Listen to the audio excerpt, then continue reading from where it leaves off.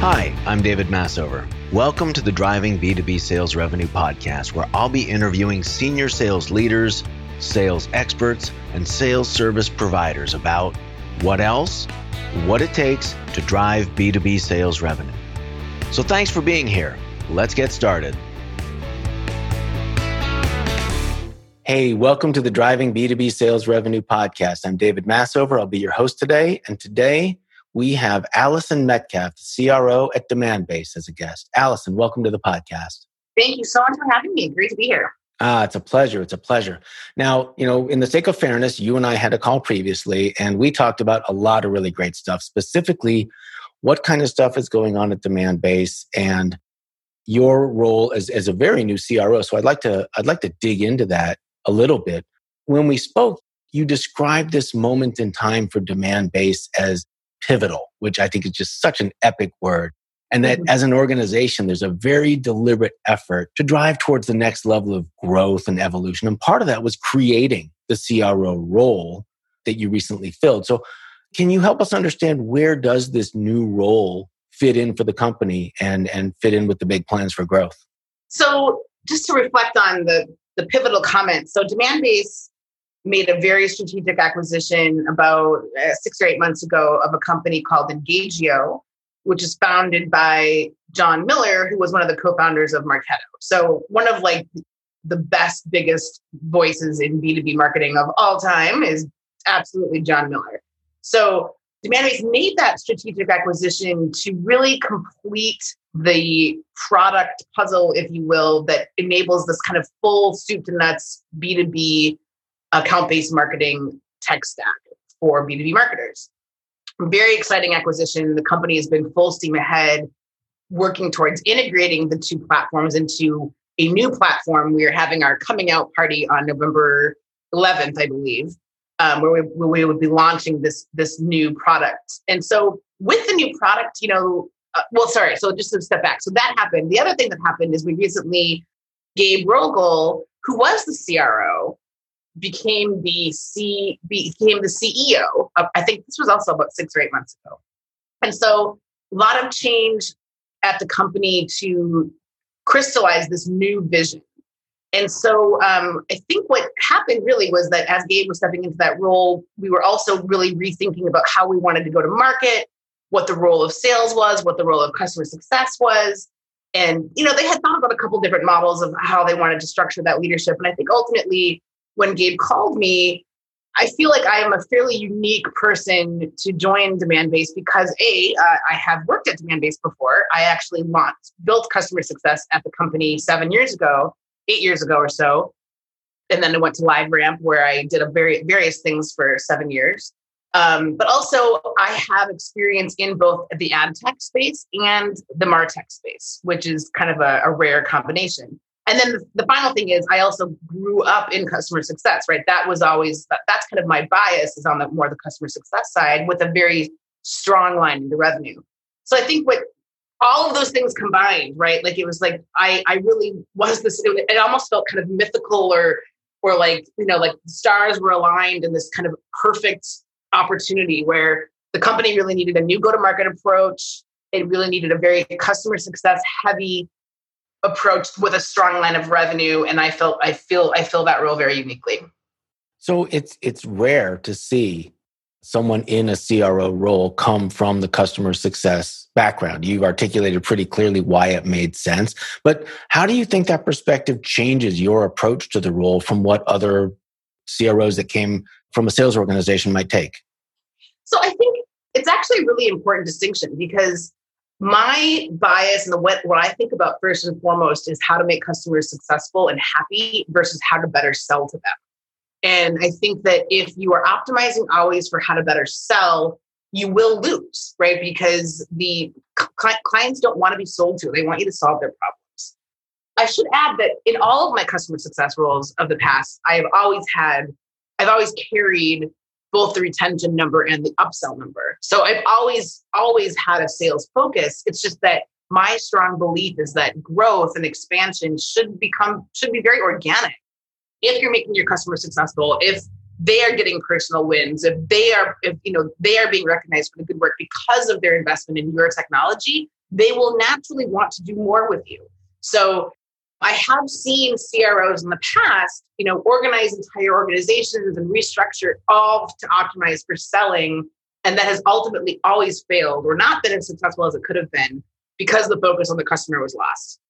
I'm seeing more and more organizations talking about moving in that direction, away from a more siloed approach towards a higher level of departmental integration and a more holistic focus on the customer. So, you have sales, marketing, customer success, in some cases, service, product, maybe even finance, all under one umbrella, anyone that touches the customer. But that's a big change for an organization to go through.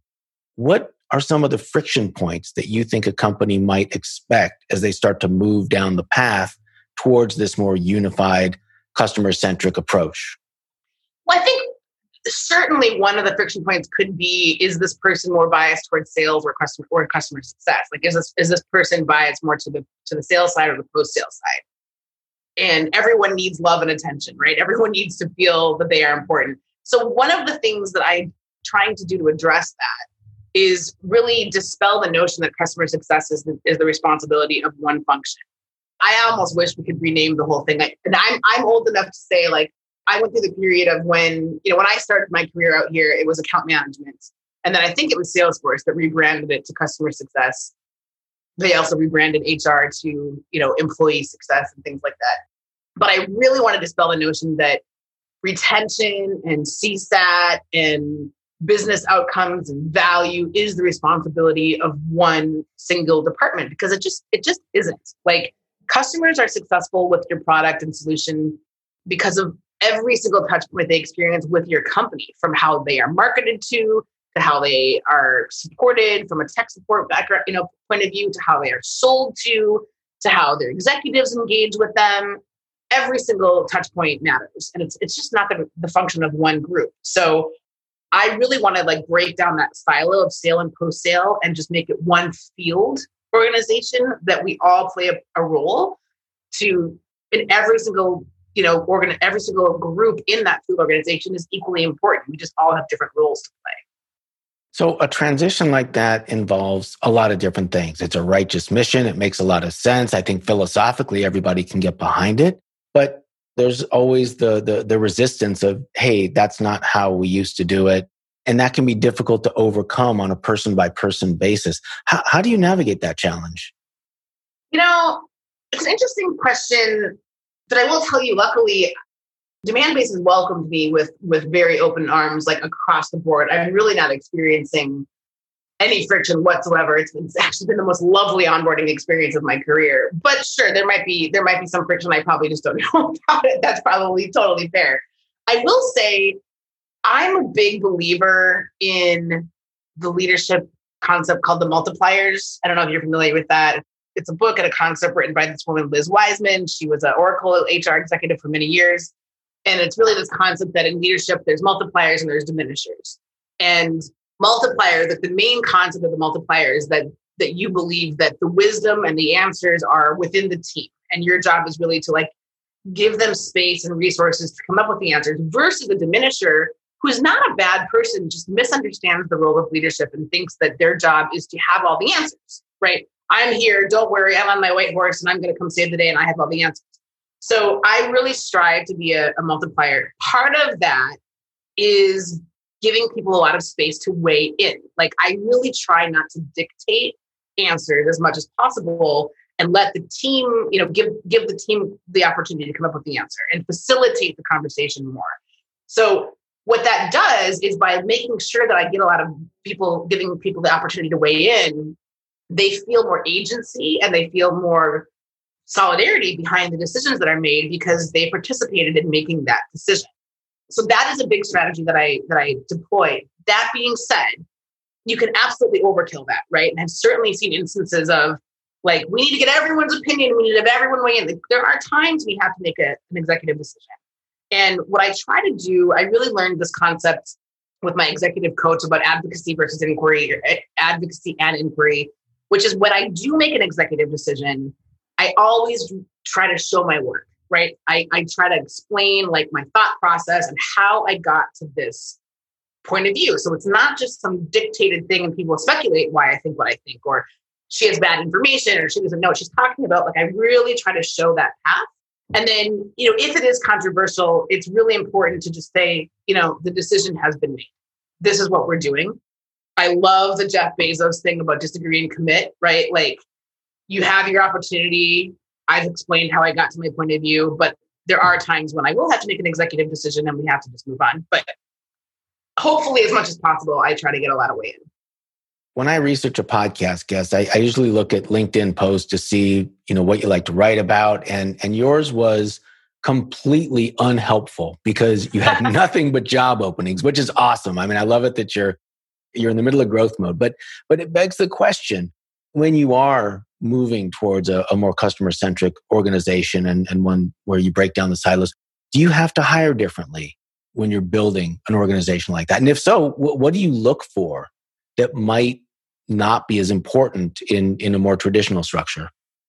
So it's kind of an unexpected situation that I'm in terms of what I think we need to hire more demand base, in that I think I'm going to be looking for the types of people that I always hire as my first people when I built customer success at Demand Base and when I built customer success at LiveRamp, which is a hybrid kind of unicorny person who has like a sales DNA and an account management DNA.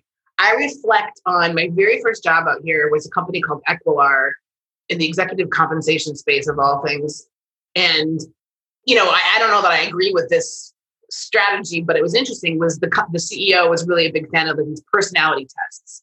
And what they did was they had their top salesperson who was my boss and a very good friend of mine. Her name is Catherine Jung. And then I was kind of considered the top kind of account management person. They had us taking personality tests.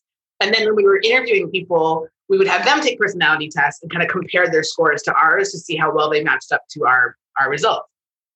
One of the big things about a really good salesperson was they biased really high for impatience.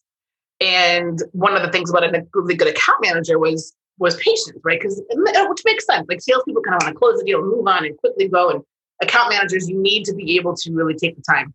And so I'm kind of looking for this sweet spot of people that can do both, right? The people who have that sales DNA, but are willing and interested in to spend time with customers to understand, to help them solve their problems and talk through issues with them. And that's challenging, right? So you need people who want a number and are motivated by that and are competitive, but not necessarily the purebred 100% hunter mentality either. I think that to be super customer centric, you do need people who have time for customers, right? And then the other thing is